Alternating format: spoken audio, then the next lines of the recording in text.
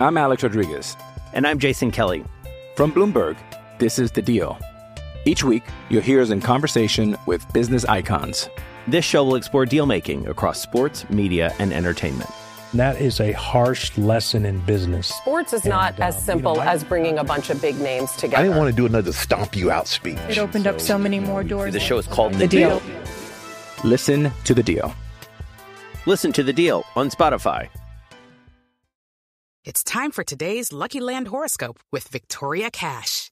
Life's gotten mundane, so shake up the daily routine and be adventurous with a trip to Lucky Land. You know what they say. Your chance to win starts with a spin. So go to LuckyLandSlots.com to play over 100 social casino-style games for free for your chance to redeem some serious prizes. Get lucky today at LuckyLandSlots.com. Available to players in the U.S., excluding Washington and Michigan. No purchase necessary. VGW Group. Void where prohibited by law. 18 plus. Terms and conditions apply. I'm Victoria Cash. Thanks for calling the Lucky Land Hotline. If you feel like you do the same thing every day, press 1. If you're ready to have some serious fun for the chance to redeem some serious prizes, press 2. We heard you loud and clear. So go to LuckyLandSlots.com right now and play over 100 social casino-style games for free. Get lucky today at LuckyLandSlots.com. Available to players in the U.S., excluding Washington and Michigan. No purchase necessary. VGW Group. Void where prohibited by law. 18 plus. Terms and conditions apply. Judy was boring. Hello. Then Judy discovered ChumbaCasino.com. It's my little escape. Now Judy's the life of the party. Oh, baby, mama's bringing home the bacon. Whoa, take it easy, Judy. The Chumba life is for everybody. So go to ChumbaCasino.com and play over 100 casino-style games. Join today and play for free for your chance to redeem some serious prizes. ChumbaCasino.com. No purchase necessary. Void where prohibited by law. 18 plus terms and conditions apply. See website for details.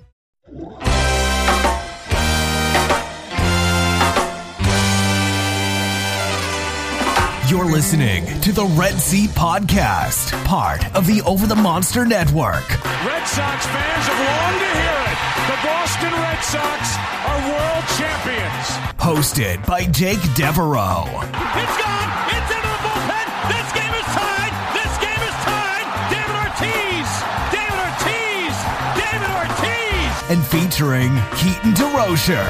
It's a grand slam. I'm telling you. To party! Welcome back to the Red Seat Podcast for episode 217. I am your host, Jake Devereaux, and today I am joined, as usual, by my co-host and friend, Keaton DeRocher of Over the Monster and the Dynasty Guru. Keaton, what's up, dude? Not much, man. It's not often we record our podcast here in the early afternoon. It's nice to take advantage of the day. Yeah, it is. Both of us are off today due to the holiday, Memorial Day. So are you having a good Memorial Day weekend, Keaton? I am. I just made some hot dogs.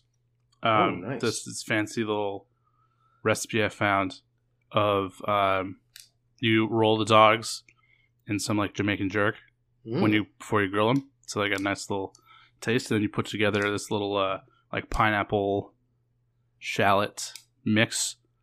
Toss those into the buns. Dogs on top. Perfect. That sounds awesome.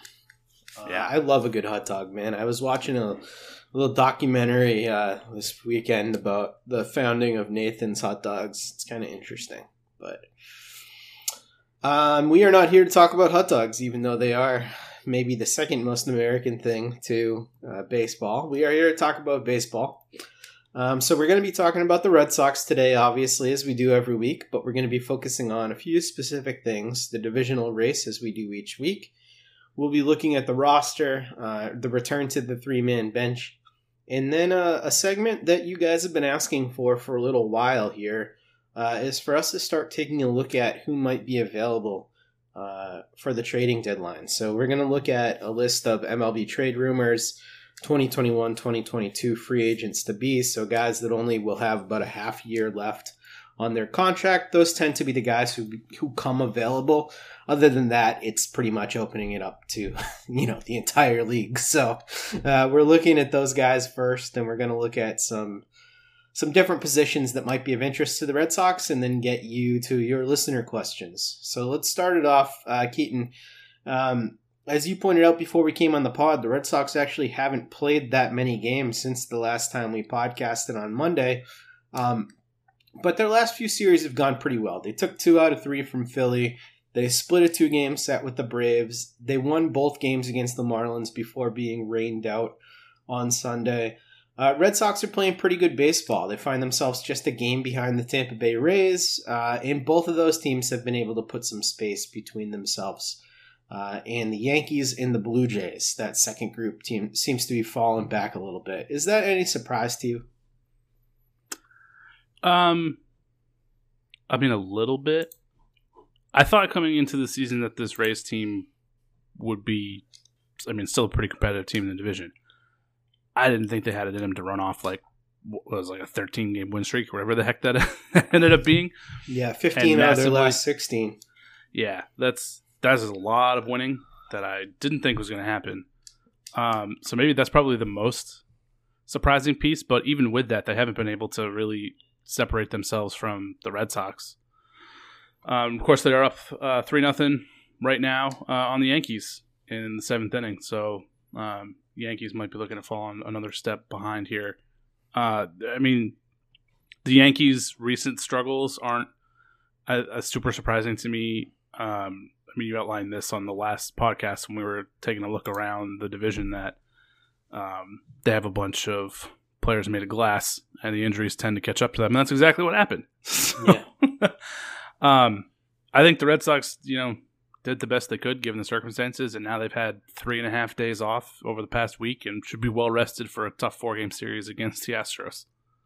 Yeah, it's going to be an important series and one that'll be hotly contested. The Astros have a very good team, very good run differential.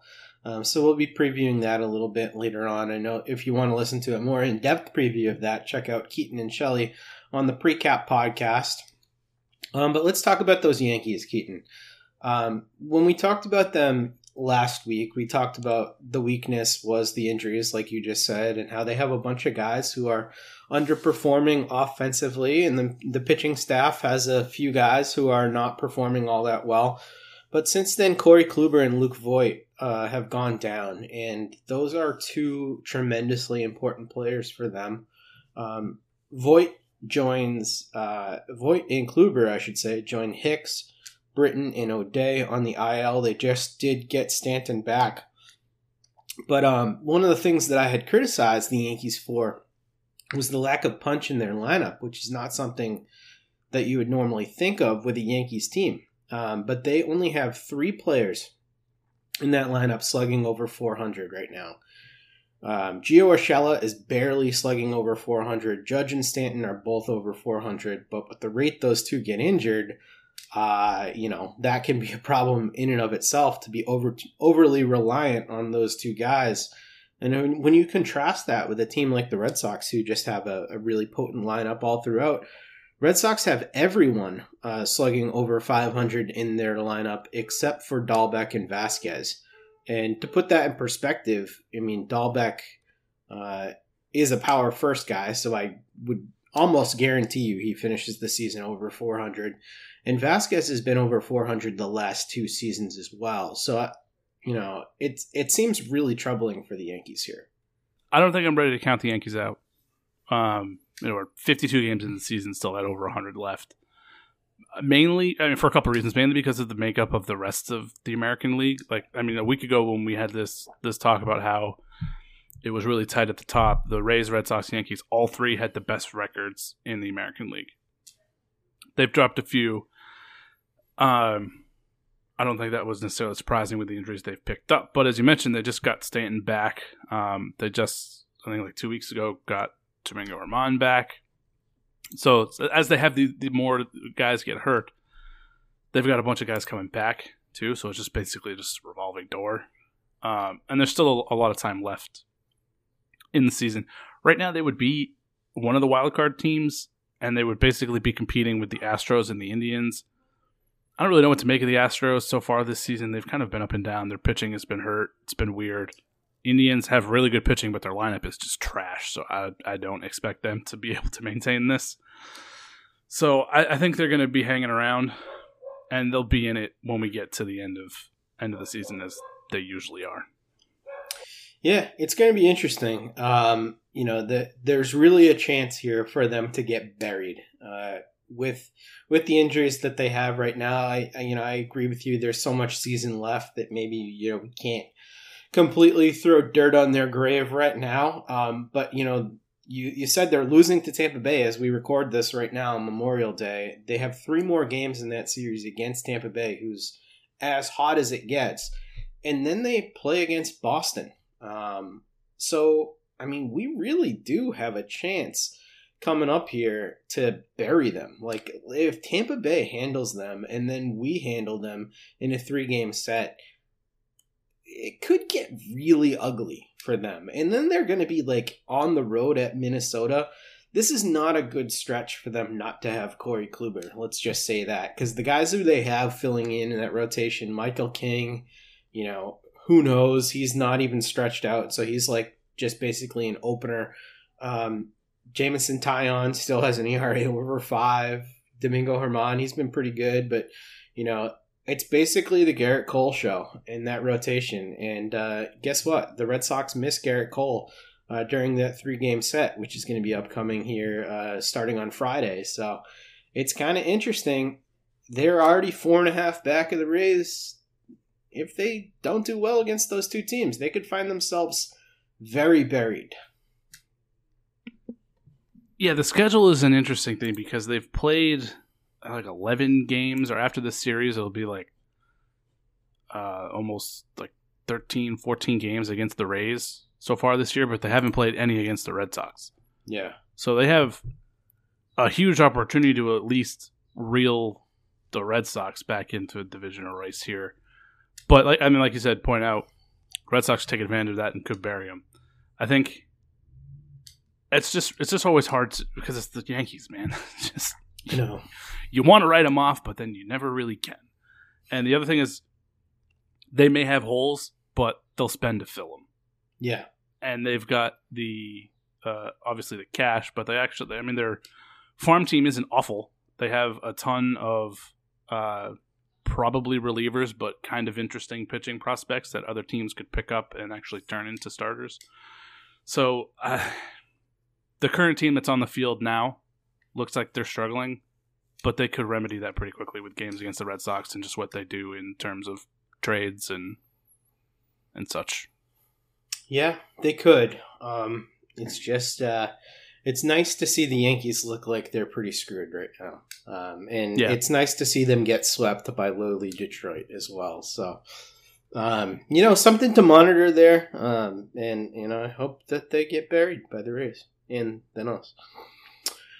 All right, let's move on here. The Red Sox are back to a 3-man bench after optioning Franchy Cordero and recalling Colton Brewer. Here's my question to you, Keaton. Was it the right move to recall Brewer with Durant set to go to the Olympics and Chavis ineligible to be recalled?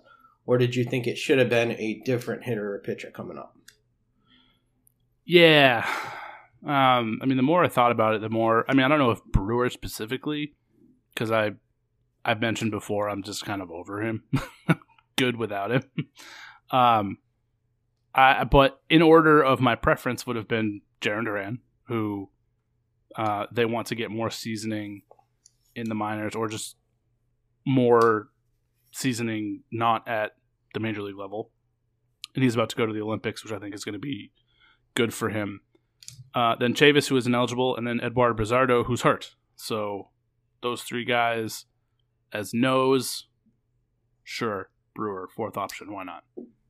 Yeah, the other guy who seemed like he was going to be an option, and we actually got a listener question about it. Sox Thoughts said, why would they call up Brewer instead of Brennan, who has better numbers? I don't know, because Brennan is on the 40-man roster as well, and he has a really good changeup, which is a pitch that, was why the Red Sox were interested in claiming him and why they did claim him. They kind of know what Brewer is here. I'm not sure why they would have gone for Brewer over Brennan. Maybe it's just because they thought that it would be a very short-term thing, or they envision a certain role for Brewer. I'm not really sure why they made that decision. Do you have any added insight as to why they chose Brewer over Brennan, considering those two guys were basically the only two viable relievers on the 40-man? I just think Cora likes Brewer. Yeah. There's just something about him that he's just consistently drawn to him, and he keeps getting major league innings. I mean, the stuff is always enticing with Brewer, and then it's just very hittable. Yeah. All right. So, the good part about all this, though, is that something that you've been advocating for a while is, Franchi Cordero and Michael Chavis are going to be getting everyday reps at AAA. That's a good thing, right? Yeah, definitely. I mean, Franchi in particular, he just needs to get some of his confidence back. He has just had such a god-awful start to this season. Like, this was the first time in a really long time that he had a chance to really get through a season healthy. And at the major league level, Red Sox giving him that opening day spot. And he did not take a whole lot of advantage of it. And it just seemed like it got worse and worse and worse. And in Boston, that snowball gets real big, real quick. So, yeah, I think he needed to just kind of be reset, get some confidence back, string some hits together, and then give it another shot. Yeah, I agree. I think the best thing for those two guys is to get consistent everyday at bats. I still don't love the 3-man bench, though. So, I mean, do you think that when Chavis is eligible, they'll consider bringing him up to be that 4th man, or is there someone else that you think could fill that position while Chavis and Cordero are down there getting everyday reps? Because, you do want those guys to develop. The other thing is you want a guy like Jonathan Arauz to develop as well because he's so young. I'm not sure there's an obvious choice. It almost feels like a trade to get that 4th bench bat should be coming. Maybe. I think Chavis is a good option. You got Santana and Marwin who can play the infield and the outfield, so it's not like you'd be restricting your bench in the positions that they can play. And I guess in a pinch, if you needed to, you could toss Chavis out there. But, Duran would be the only other guy that I would want, and it doesn't seem like that is super close to reality. So, yeah, I think we've talked, you mentioned the trade, we've mentioned Chavis specifically probably getting traded this year. So does it do the Red Sox more good for him to continue to get bats in AAA or sparing at bats at the major league level? Probably everyday at bats, so that teams can really get a look at how he's doing on a day-to-day basis. So then in that case, maybe that doesn't make a ton of sense, but I don't really know who else it would be besides Duran. And so if it's not going to be him, then Chavis would make sense to me. Yeah, we are a little bit limited in terms of guys who are in the upper minors and are a realistic possibility to come up. And, they can continue to do this 3-man bench thing, especially with the flexibility of having 3 guys in Enrique Hernandez, Danny Santana, and Marwin Gonzalez who can play all over the place. It's not my favorite thing, especially late in games, to not have that extra at-bat. Or extra batter, I should say, to be able to draw on. But you know what? That might be one of the things that Chaim Bloom looks to address. So let's transition here, Keaton, to talking about that. As we turn the calendar to June, we can start to think a little bit about what Bloom might add to this team to give it the best chance to win the division title. It's obviously going to be hotly contested between the Red Sox and the other 4 teams. I'm not sure the Blue Jays or the Yankees can stick in it, but I think at the very least it's going to be pretty tight between the Red Sox and Rays. So I posted a link in this to MLB Trade Rumors 2021-2022 free agents. We're going to look at those guys, and we're going to be focusing on 3 different areas. We're going to be focusing on versatile bench bat, impact starter, and high-end relievers that could possibly come in and impact this team down the stretch. So let's start off with that bench bat thing. If they were going to go that route to add a bench bat to this group, who do you think it might be and why? Well, I think, and this is kind of a cop-out for the section, but I think that it would end up being Santana because Duran would get the call, and that would take those everyday at-bats away from a guy in rotation, and then that Santana becomes that super util guy off the bench. I actually like that quite a bit. I'm pretty confident with the idea of having Duran up later in the season, and I don't think that the stretch run is the wrong time to bring him up. I could see right after the All-Star break or something like that, him coming up and then putting Santana on the bench. And I actually do like that because a couple of the names that I pulled out, Asdrubal Cabrera, Josh Harrison.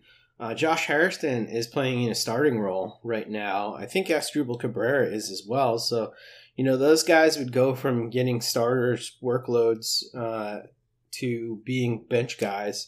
I'm not sure they'd be super interested in doing that. Plus, it would cost to acquire them. Whereas, you have that great internal solution already here with Jarren Duran. So I kind of think you're right, Keaton. I think you figured this one out. The move is just bring up Duran. Yeah, basically. Yeah, because it doesn't make a ton of sense to spend. I don't know if it's like, if it's going to cost you somebody who's really low down in the minor leagues and not really going to be an impact in the future to add one of these guys. Okay, maybe you do it, but yeah, I think it's probably not your first thing. I'm Alex Rodriguez. And I'm Jason Kelly. From Bloomberg, this is The Deal. Each week, you'll hear us in conversation with business icons. This show will explore deal-making across sports, media, and entertainment. That is a harsh lesson in business. Sports is not as simple as bringing a bunch of big names together. I didn't want to do another stomp you out speech. It opened up so many more doors. The show is called The Deal. Listen to The Deal. Listen to The Deal on Spotify. Lucky Land Casino, asking people, what's the weirdest place you've gotten lucky? Lucky? In line at the deli, I guess? Aha, in my dentist's office.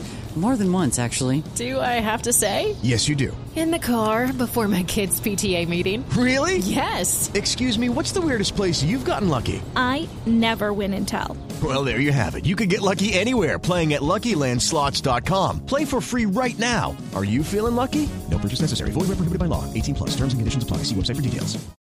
All right, looking down at starting pitcher, this was really interesting. So there's a really good crop of free agent starting pitchers this upcoming year.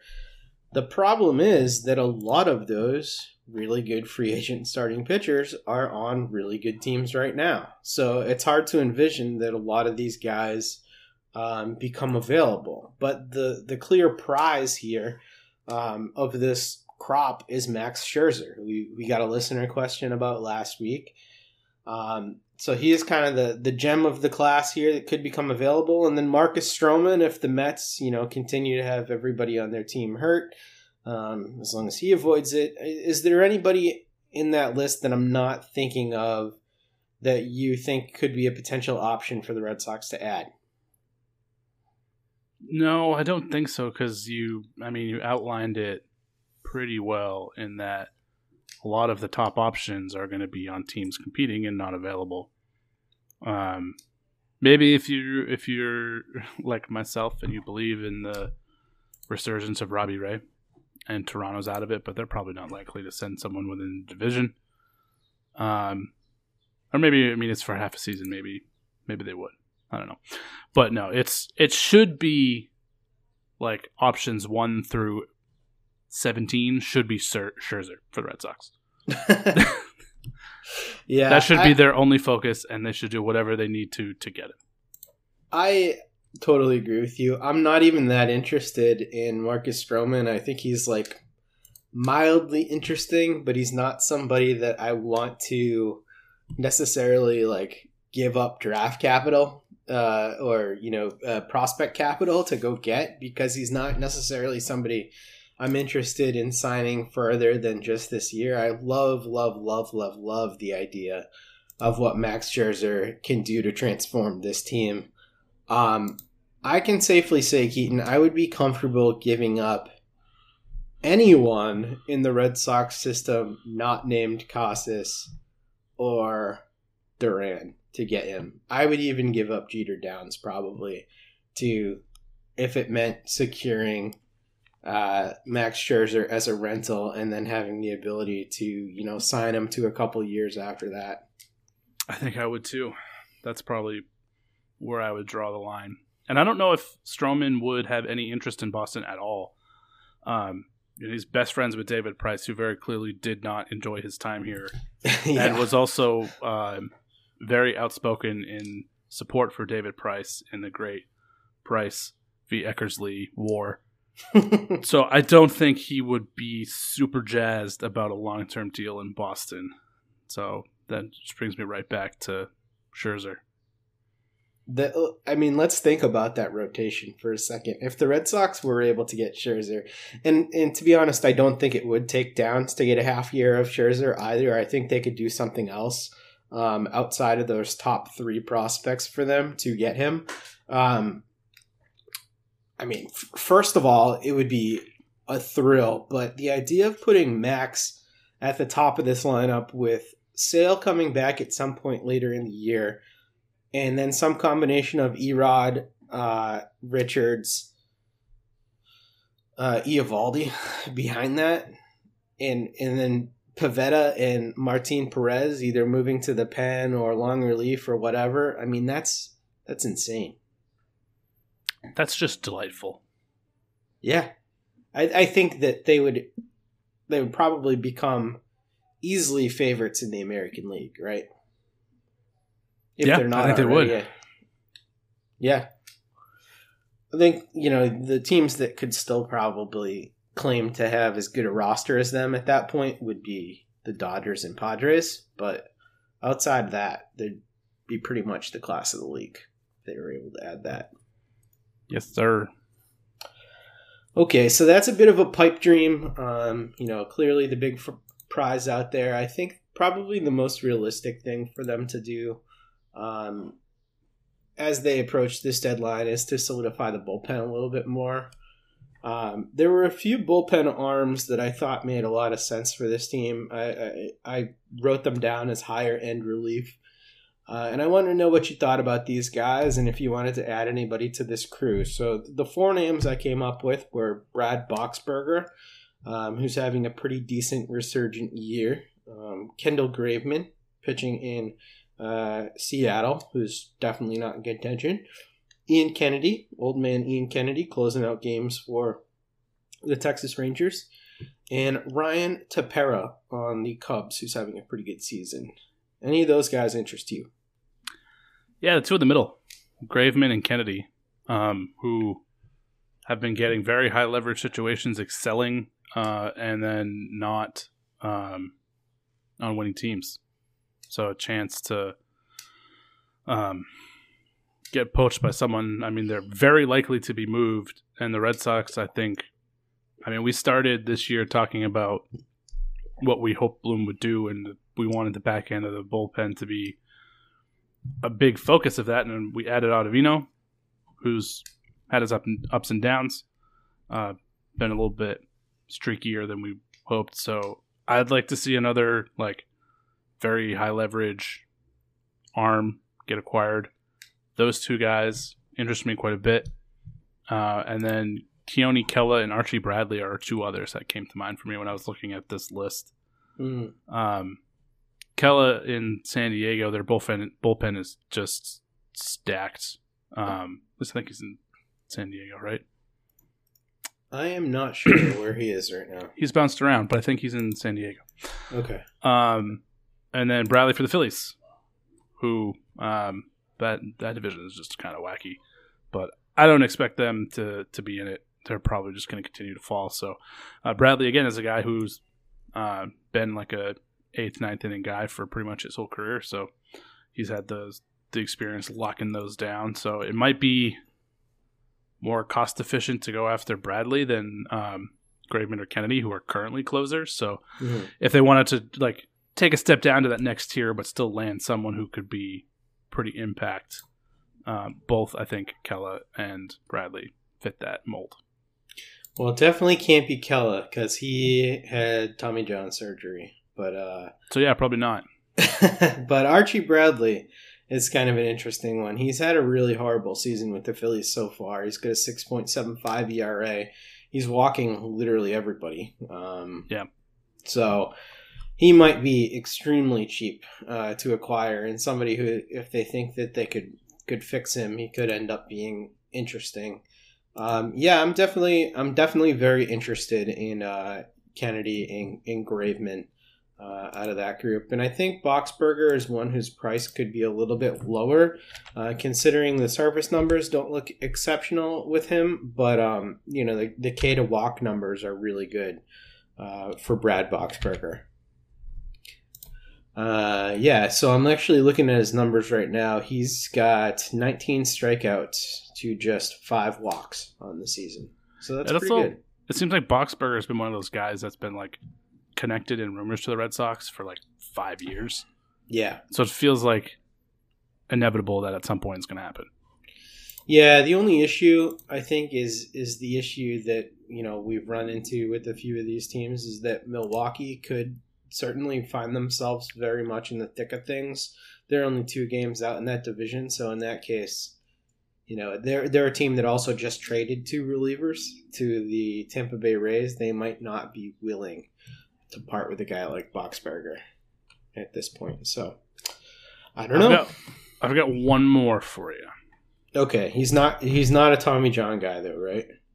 No. But I'm curious. This guy has been having a really good year. Mm-hmm. Highest K per 9 since 2017. Lowest walk per 9 since 2017. Getting a bunch of saves. What would you think about bringing Kimbrel back?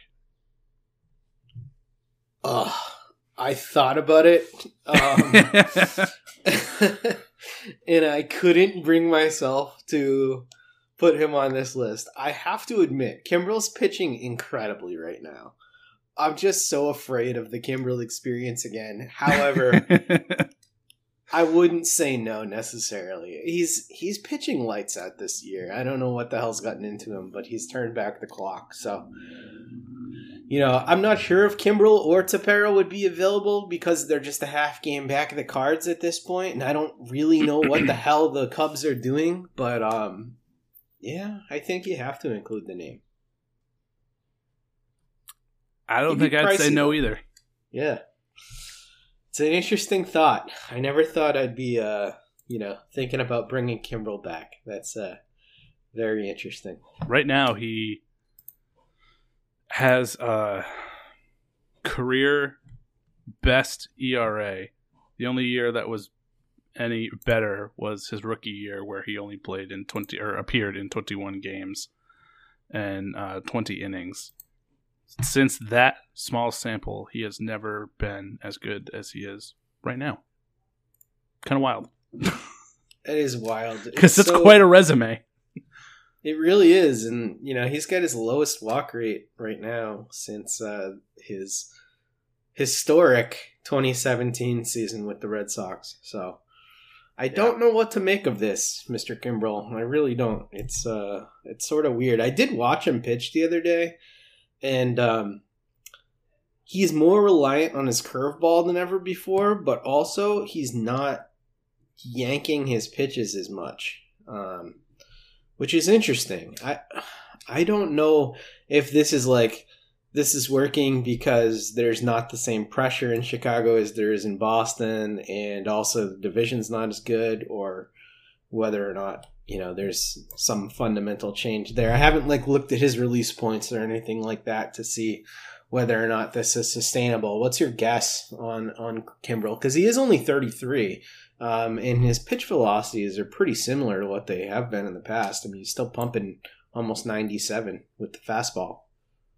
Yeah, I have not looked into it either. I've just seen the results, and it's hard to deny that he's once again, one of the better closers all around relievers in the majors this year. Yeah. Definitely a good guy who you could have invested in your fantasy leagues for very inexpensively this offseason. So, okay. Shall we move on to some listener questions, Keaton? We shall. All right.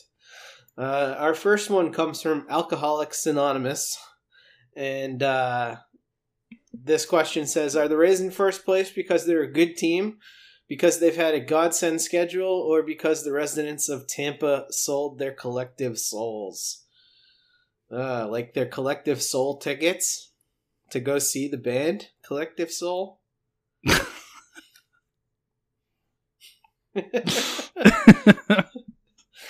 I was like, what the hell? Where are you going with this? I have actually seen Collective Soul. That probably dates me. Okay, never mind. So what's the deal? Are the Rays actually a good team, or is it the schedule, or is it because, like, for some reason the Tampa Bay Lightning won the Cup and the Tampa Bay Bucks won the Super Bowl, and now this? I mean, I think they are a good team. I mean, this is kind of like what they do, right? They have a lineup filled with consistent, not flashy bats. Maybe Meadows. I mean, I like Meadows quite a bit, so maybe he's the only exception to that. And then a lockdown bullpen, which has been really hurt and not so great this year, but obviously turned it around through this winning streak. And then same thing with the pitching. Whoever their starters are, they get the most out of them. So they're just consistent, right? And then that kind of floats them to the top. The Red Sox have had their ups and their downs. And then because Tampa's been consistent, they've taken advantage of it. Same with the Yankees in Toronto, and so they are. I think they're a good team. I don't think they're a great team, but I think they're a good team. They're consistent, and over the course of 162 games, consistent tends to do pretty well.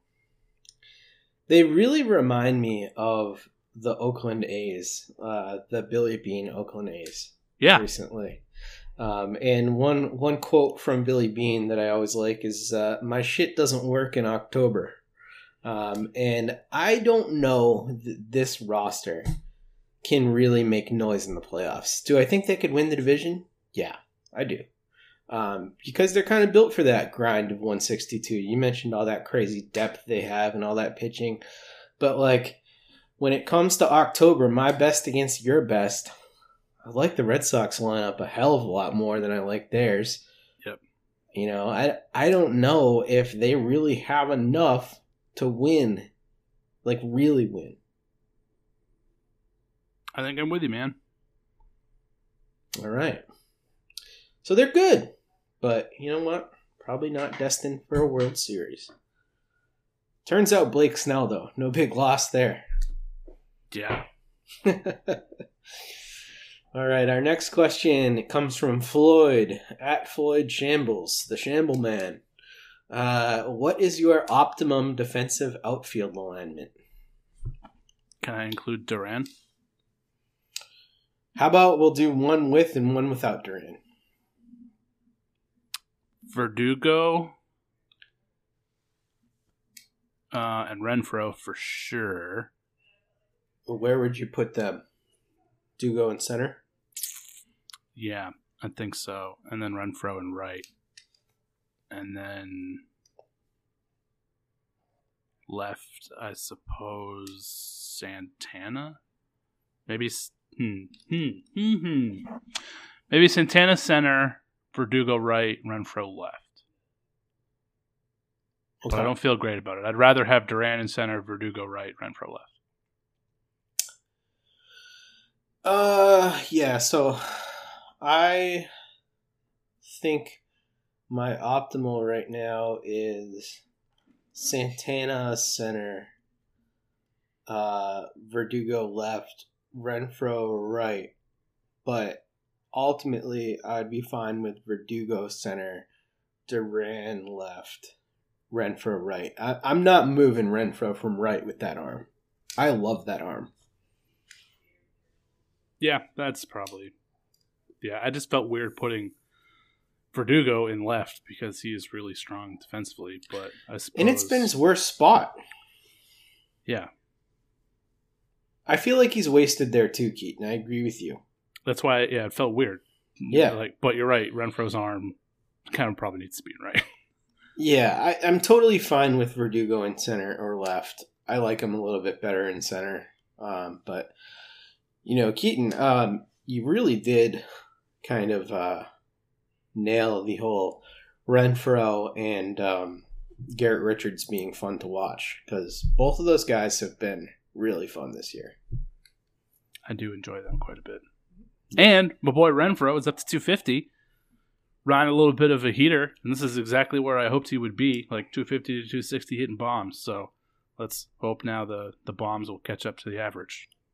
Yeah, 250 from him is totally fine. All right, our next question comes from Cody Hudman. He says, I know this is a reoccurring question, but has your ETA for Jarren Duran changed with this recent performance, especially in light of Franchi getting sent down maybe after the World Baseball Classic? I think he is referring to the Olympic qualifier. Has your timeline changed at all on him?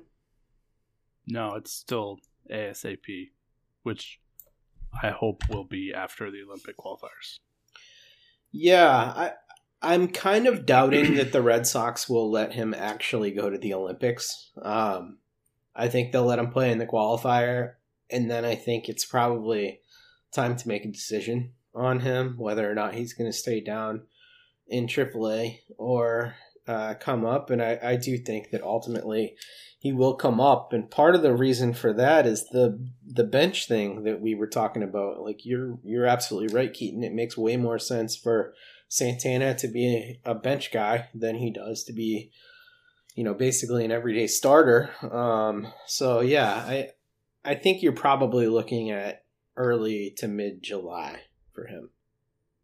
That's what I would say. Yeah. Our next question comes from the surfing guy. He says, I realize we haven't seen him in the show yet, but what do the metrics say about Josh Winkowski, and is he a good pitcher? What do you think about Mr. Winkowski? Well, your reigning AA pitcher of the week down there in Portland. He started off really well. I think he's kind of having like his best year so far. It's only through 27 innings, but in terms of strikeouts, he's been less than a strikeout, or 9 strikeouts, nine K per nine. Good Lord. So far he's kind of like right on that. But the walks really haven't been there. Just having a real steady performance. 22-year-old in AA. I don't know what to make of it yet, I suppose. Just looks like a really solid pitcher so far. Yeah, he's been pitching really well, and the stats are backing this up. 1.33 ERA over 27 innings so far. He's got an intriguing mix of stuff. He also generates a good amount of ground balls and keeps the ball in the ballpark, which is, not always easy to do, especially, in the minor leagues around here. He's fastball, slider, changeup, splitter guy. I like him. I like him enough that I've, obviously this isn't a fantasy podcast, but I've even added him in some deeper fantasy leagues. I do think that the stuff there is intriguing enough. He's probably not likely to stick as a starter, but I think he could end up being a valuable bullpen arm later on, and certainly seems like a good pick by Chaim Bloom as part of this return in the Benintendi trade. And I guess we'll just follow this up because Sox Thoughts has a question: when will we know the players to be named later in the Benny trade? It's supposed to be right around now. As you're listening to this podcast on June 1st, it's supposed to be within a week or so of this time period. So we should know very shortly. Yeah, I thought it was the end of the month, which is today as we're recording this. So it's got to be within the week. Yeah.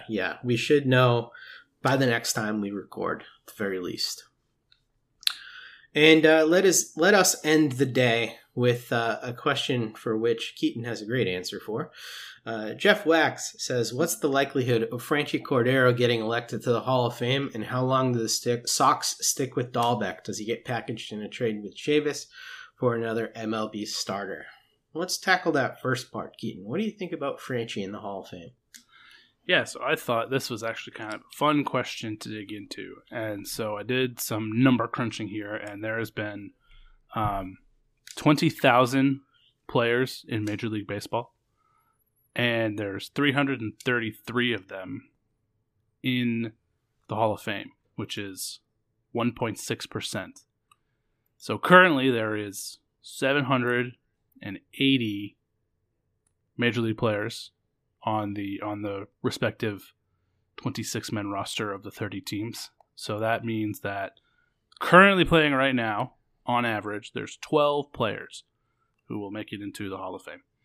And it's pretty hard to consistently be like even in like the top 20 players, top 50 players over the course of your career. So I don't think it looks great so far for Franchi. There's a long way to go though. So, I mean, he could have a nice solid stretch here, but I think in general, any given year, the likelihood of anyone being a Hall of Famer is pretty low. All right. Well, that was a much better answer than I was expecting for that question. So thank you very much, Keaton. What were you expecting? I don't know. Not all the gory math details. So I very much appreciate that. And I'll let you take a breather here after all that math. The Dahlbeck piece. Dahlbeck is not getting moved this year. He's very unlikely to get moved this year with Chavis. I think Chavis could get moved this year, as Keaton alluded to earlier on the podcast. Dahlbeck, it seems like they're going to let him play out this year and let him take his lumps and see what he is. And unless they get absolutely bowled over in an offer for Dahlbeck. But I think he does factor into the Red Sox future plans. I think you could see him get traded in the offseason potentially, especially if they feel like Casas is ready and that they don't want Dahlbeck to be a starter for them later on. But, I think they're going to give him a lot of run this year. Yeah, for sure. I think there's an end in sight, if you want to put it that way. For Dahlbeck, though, unlike with Chavis, when Chavis got called up, there was nobody in the system that was threatening to take his job, and there was nowhere else they really could go except outside the organization. I mean, which they did to an extent. I mean, they had Moreland basically platooning with him for the longest time. Then they had him playing second base, a little bit of outfield, and all that. Dahlbeck is probably limited to first, but he basically has until Tristan Casas is ready to prove that he deserves to stay when that happens.